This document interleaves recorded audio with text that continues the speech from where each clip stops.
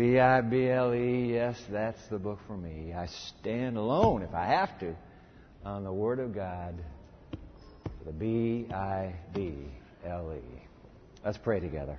Oh God,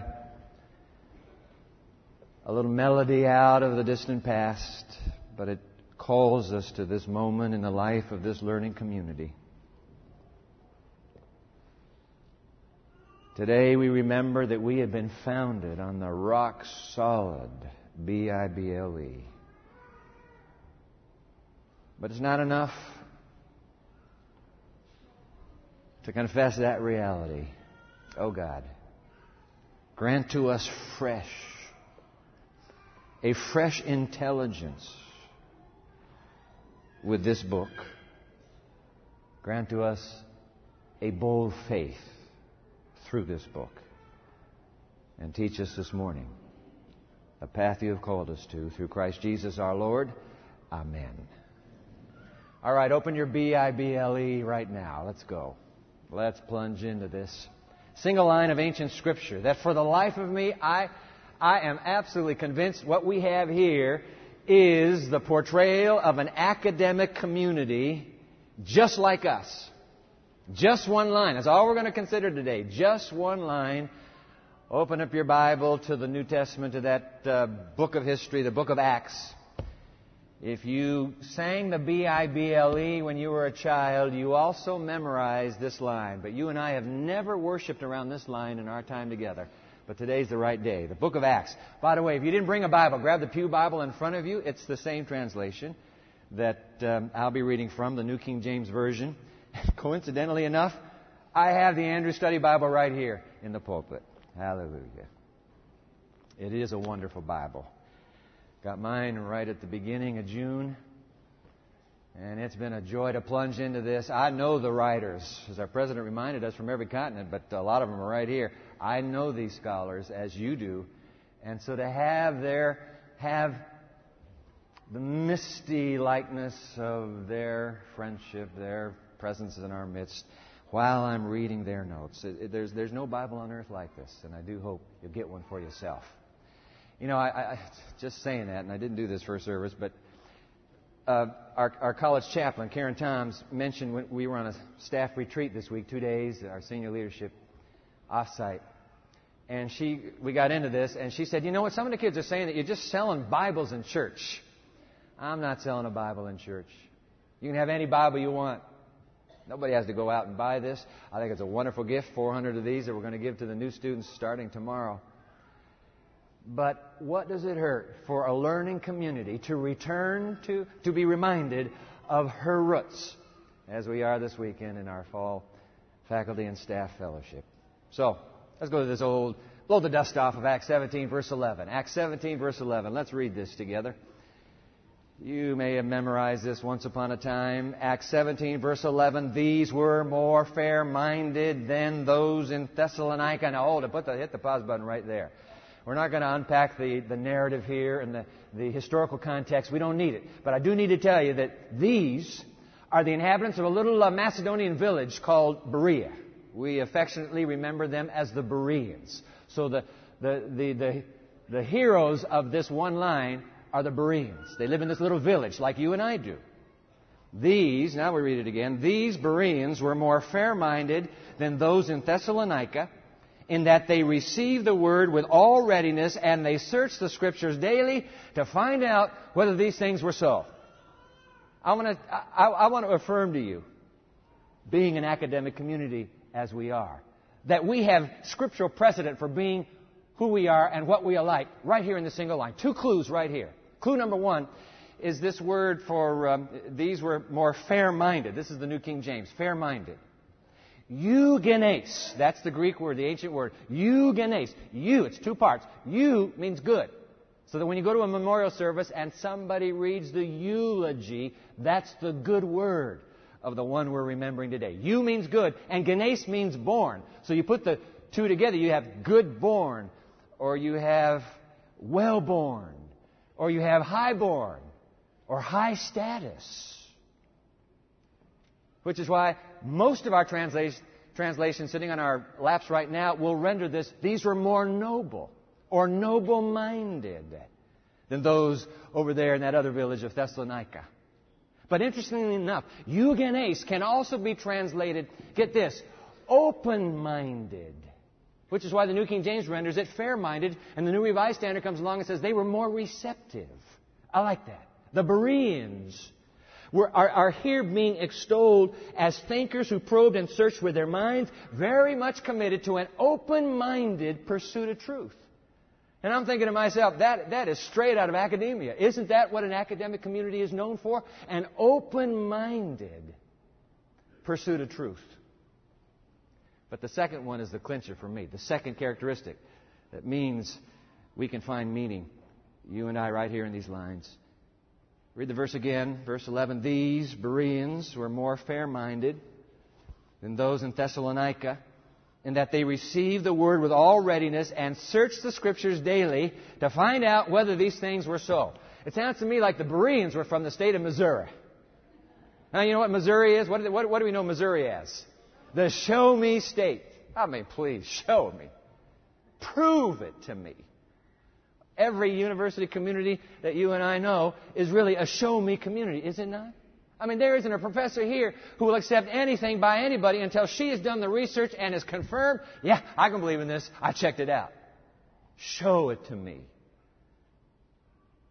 They'll not let us in our reflection and Bible study this morning over in the HPAC. Did a masterful job with Exodus 3, the story of Moses and the burning bush.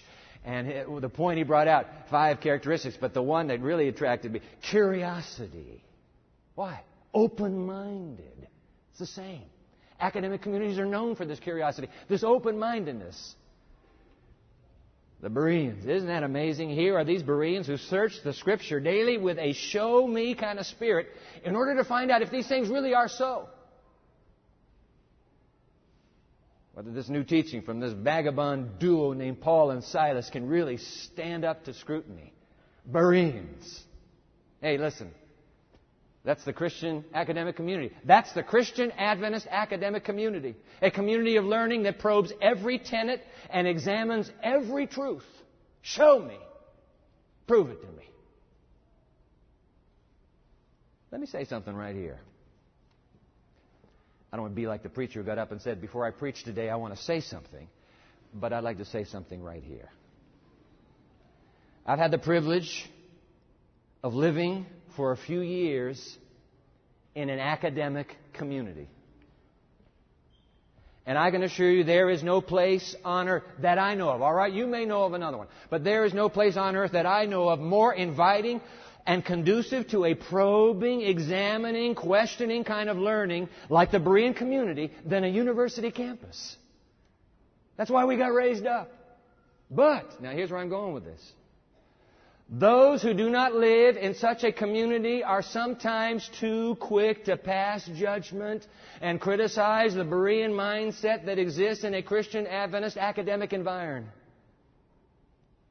This divine gift and calling to press and to probe the limits of human knowledge and understanding. This willingness to challenge every tenet of truth as the Bereans did. They're challenging truth.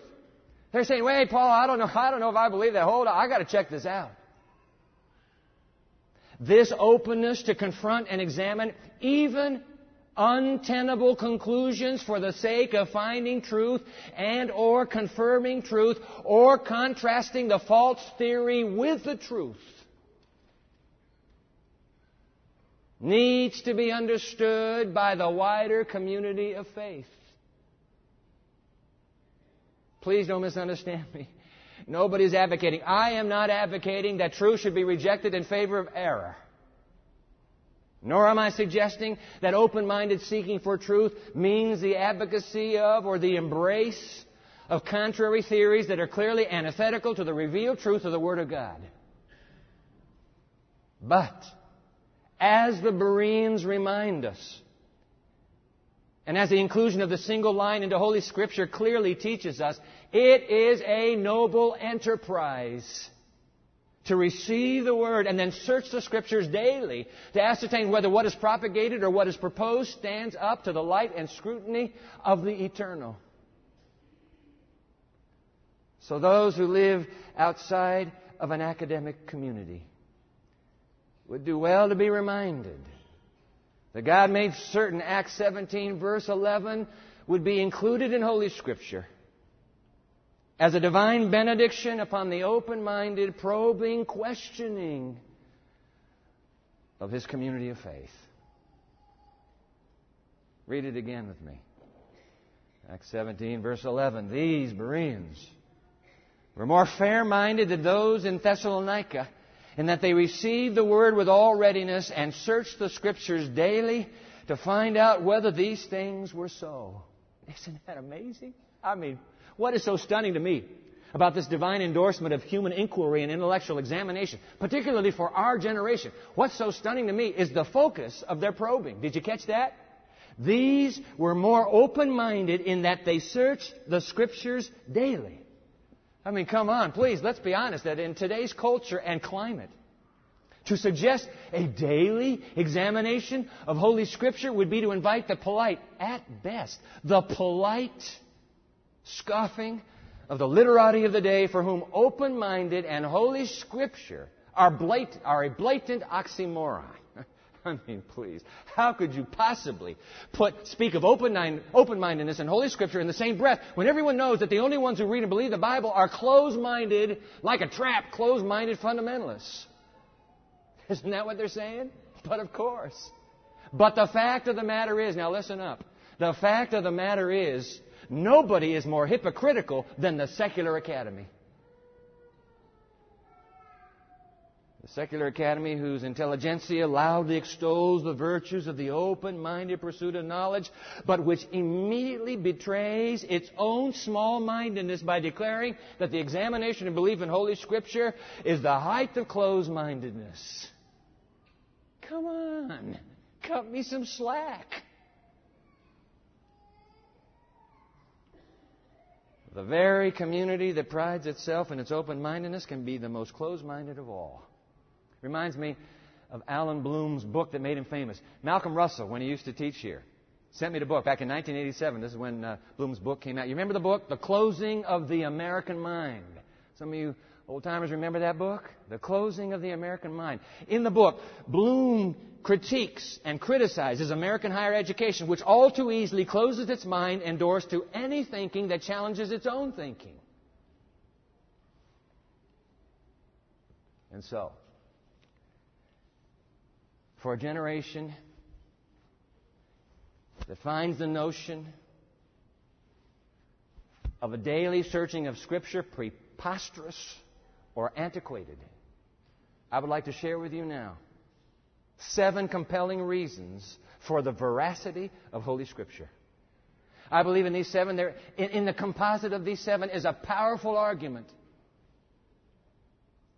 that the Bible, in fact, displays both intellectual trustworthiness and historical reliability. So I want to share them with you. And I'm sharing them with you because it occurs to me that there may come a moment in your journey one of these days when you will pass them on to someone else who needs to know. They're all that our study guide today is. Pull out your study guide, will you please? They're the 7 compelling reasons for the veracity of Holy Scripture. Thank you, friendly ushers. Just hold your hand up. You didn't get a study guide. You'll want to make sure you get these 7. Hold your hand up. We'll fill the study guide out together all the way up in the balcony, please. Just hold your hand up. And let's get going. Ushers. All right? Bless you. Just hold your hand up. Give them a little bit of time. Cut this side by surprise. And we'll get going. Now, you had all summer long without study guides. See, that's it. That's what happened. Well, we'll get back into it. All right, and those of you who are watching on television, we're delighted to have you. Glad you've joined us today. This is a high day here on this university campus. I'd love for you to have the same study guide. So if you go to our website, let me put it on the screen for you. You see it there, www.pmchurch.tv. Please go to our website. You're looking for a standalone. This is a standalone teaching, title of the teaching. This is the title you're looking for. The Holy Scriptures are like unto cornflakes. When you see that title, it'll say right underneath it, it'll say study guide. You click on there, and you will have the same study guide we have and that we are going to now fly through together. 7 compelling evidences for the veracity of the Word of God. All right. Keep your hands up. The usher has spotted you, and he's coming, or she's coming to you. But I'm not going to wait. Let's plunge into it. 7 compelling evidences. Here they go. Evidence number 1. Would you jot it down, please? We'll put it on the screen for you. Preeminence among literature. Okay, we're looking for something to assure the trustworthiness, the veracity of Holy Scripture. Number 1, preeminence among literature. Now look, people accuse Christians of defending the Bible by using the Bible. We call that circular reasoning. So let's not do that. We're not going to go to the Bible at all. Whether you believe it or not, keep your hands up on this side, please. They're coming for you now. Whether you believe it or not, the Bible stands head and shoulders above every other piece of human literature throughout history. Let me give you some examples. Under this reason number 1, jot it down. The Bible is preeminent in its circulation. Jot that down, please. The Bible has been read by more people in more languages than any other book in history. Now, here's where your pen starts moving. It is now translated into 400 languages, with portions of it in 2,500 languages. Wow, keep your pen moving. The Gideon's International Place, you go into a motel, you open the bedside drawer, you have a Bible in there, that's from the Gideons, all right? The Gideon's International placed and distributed more than 56 million complete copies of the Bible globally in a 12-month period. That averages out to 1 million copies a week, or 107 copies per minute are going out across the face of this earth. There's no other book like it. It is preeminent. As we just noted, it is preeminent in literature. Okay, so number 1, it's preeminent in its circulation. Number 2, it is preeminent in its influence. Jot that down, please. Preeminent in its influence. Its influence on other literature and books is incalculable. More books have been written about the Bible than any other subject. And get this, more authors have quoted from the Bible than any other source. Preeminence. Preeminence in circulation, preeminence in influence, and jot down one more. Preeminence among religious writings. James MacDonald, in his book, God Wrote a Book, makes the point. He makes it well. And you have it in your study guide. Saying that any book, anywhere, written by anyone, could on any level compare to the Bible would be a statement of ignorance. End quote. 7 for me, compelling evidences for the veracity of Holy Scripture. Number 1, preeminence among literature. Number 2, jot it down, preservation under attack. This is a no-brainer. You've known this, haven't you? The Bible has always been under attack from its enemies. 2 kinds of attack. Attack number 1 is the attack of man. Jot that down. The attack of man. People have devoted their lives to destroying God's Word. No other book has been so banned, so burned, and so banished as the Bible. In history. In history. In fact, Voltaire. You remember Voltaire? 2.5 centuries ago, Voltaire, the great French infidel, predicted that Christianity would be destroyed within 100 years of his lifetime and that the Bible would only be found in a museum. Today, you can only find Voltaire in a museum, and the Bible continues to be the world's fastest-selling book on the planet, bar none. Amazing. Somebody came to me afterwards, an anesthesiologist, David Blue. He said, "Hey, Dwight, I've also heard," and I haven't had a chance to verify this, but I'm taking Dave's word for it. I've heard that the European Bible Society's first headquarters in Europe was Voltaire's old home. Isn't that a turn? Isn't that amazing? The Bible's been under attack from the get-go. It's been under attack, human attack, and it's been under the attack of time. Jot that one down, will you please? Under the attack of time.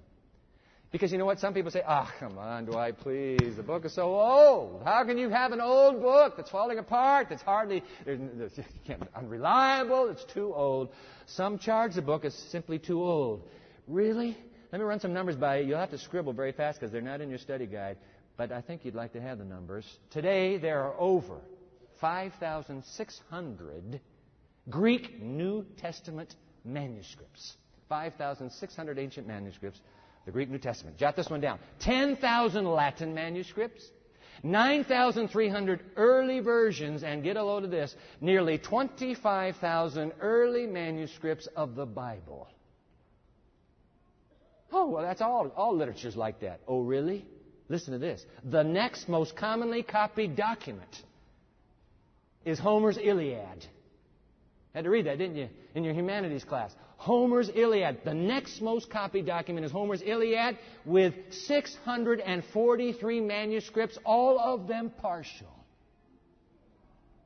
The Bible outnumbers Homer's Iliad 40 to 1. 40 to 1. Go figure.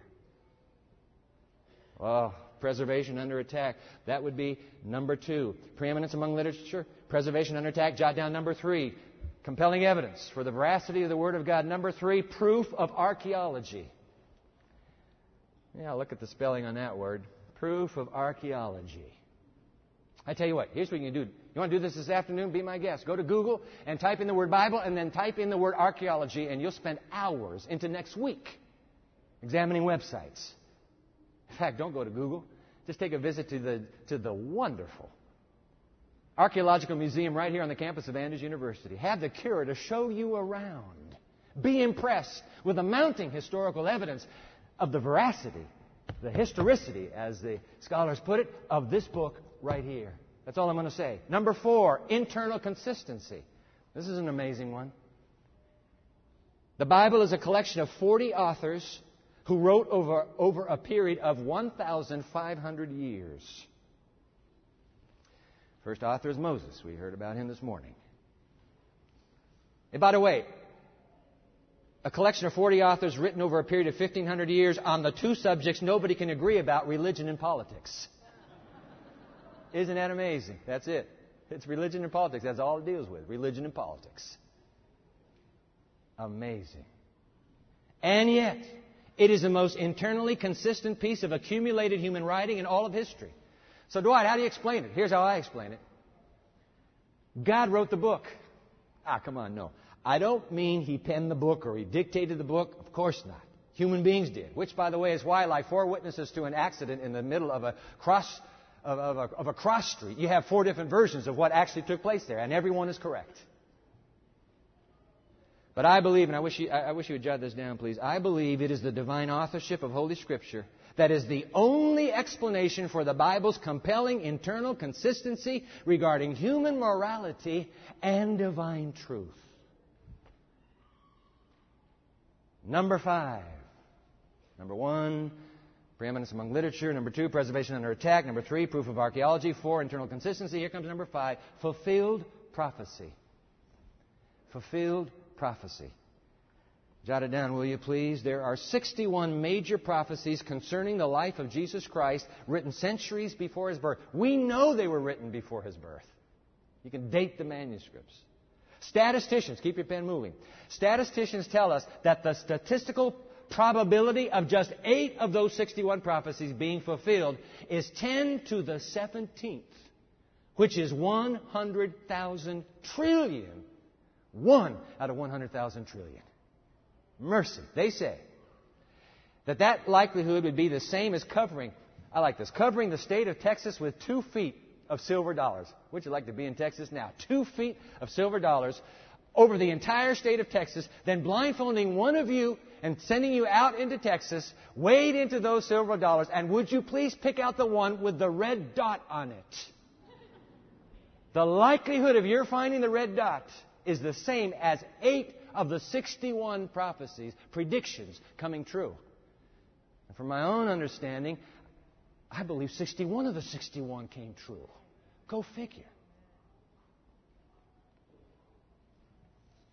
Number 6. The experience of others.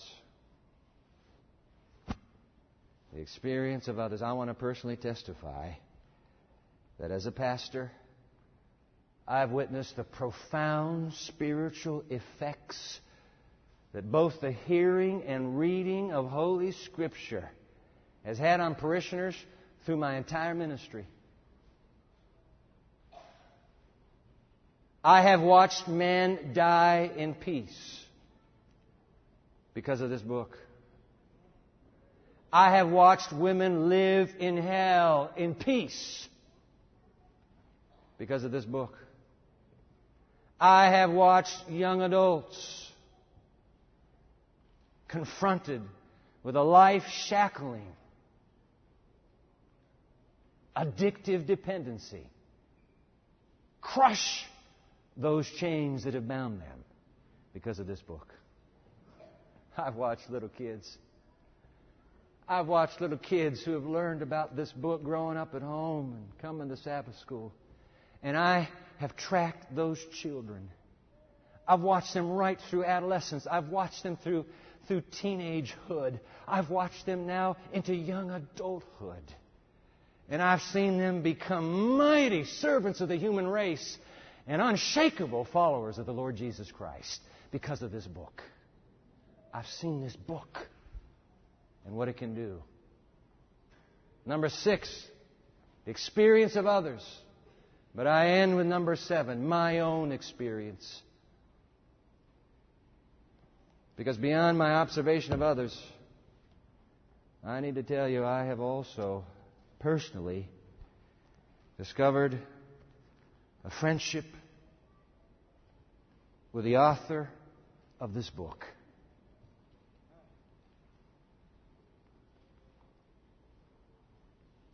And I have found in my own private journey and tasted of the unleashing power that comes to me when I meet Him right here. Hey, listen. That is no pompous superiority being exhibited. Trust me. I know exactly the depth of what Paul was describing. Subsequent to being in Berea, Paul would later write the words. I'll put it on the screen for you. 1 Timothy chapter 1, verse 15. Christ Jesus came into the world to save sinners, of whom I am the worst. I am the worst, the NIV renders it. I am the worst. I know that. But because of this book, I discovered the truth about Calvary. And my life has never been the same again. And so I have absolutely no hesitation, no qualm about inviting you to come to this book and meet the same one here every day, like the Bereans, every day of your life. Which, by the way, takes away any hesitancy I have in recommending to you the brilliant marketing strategy of Kellogg's. Hey, wait a minute. Kellogg's. Didn't we have something to do with Kellogg's getting started up in Battle Creek?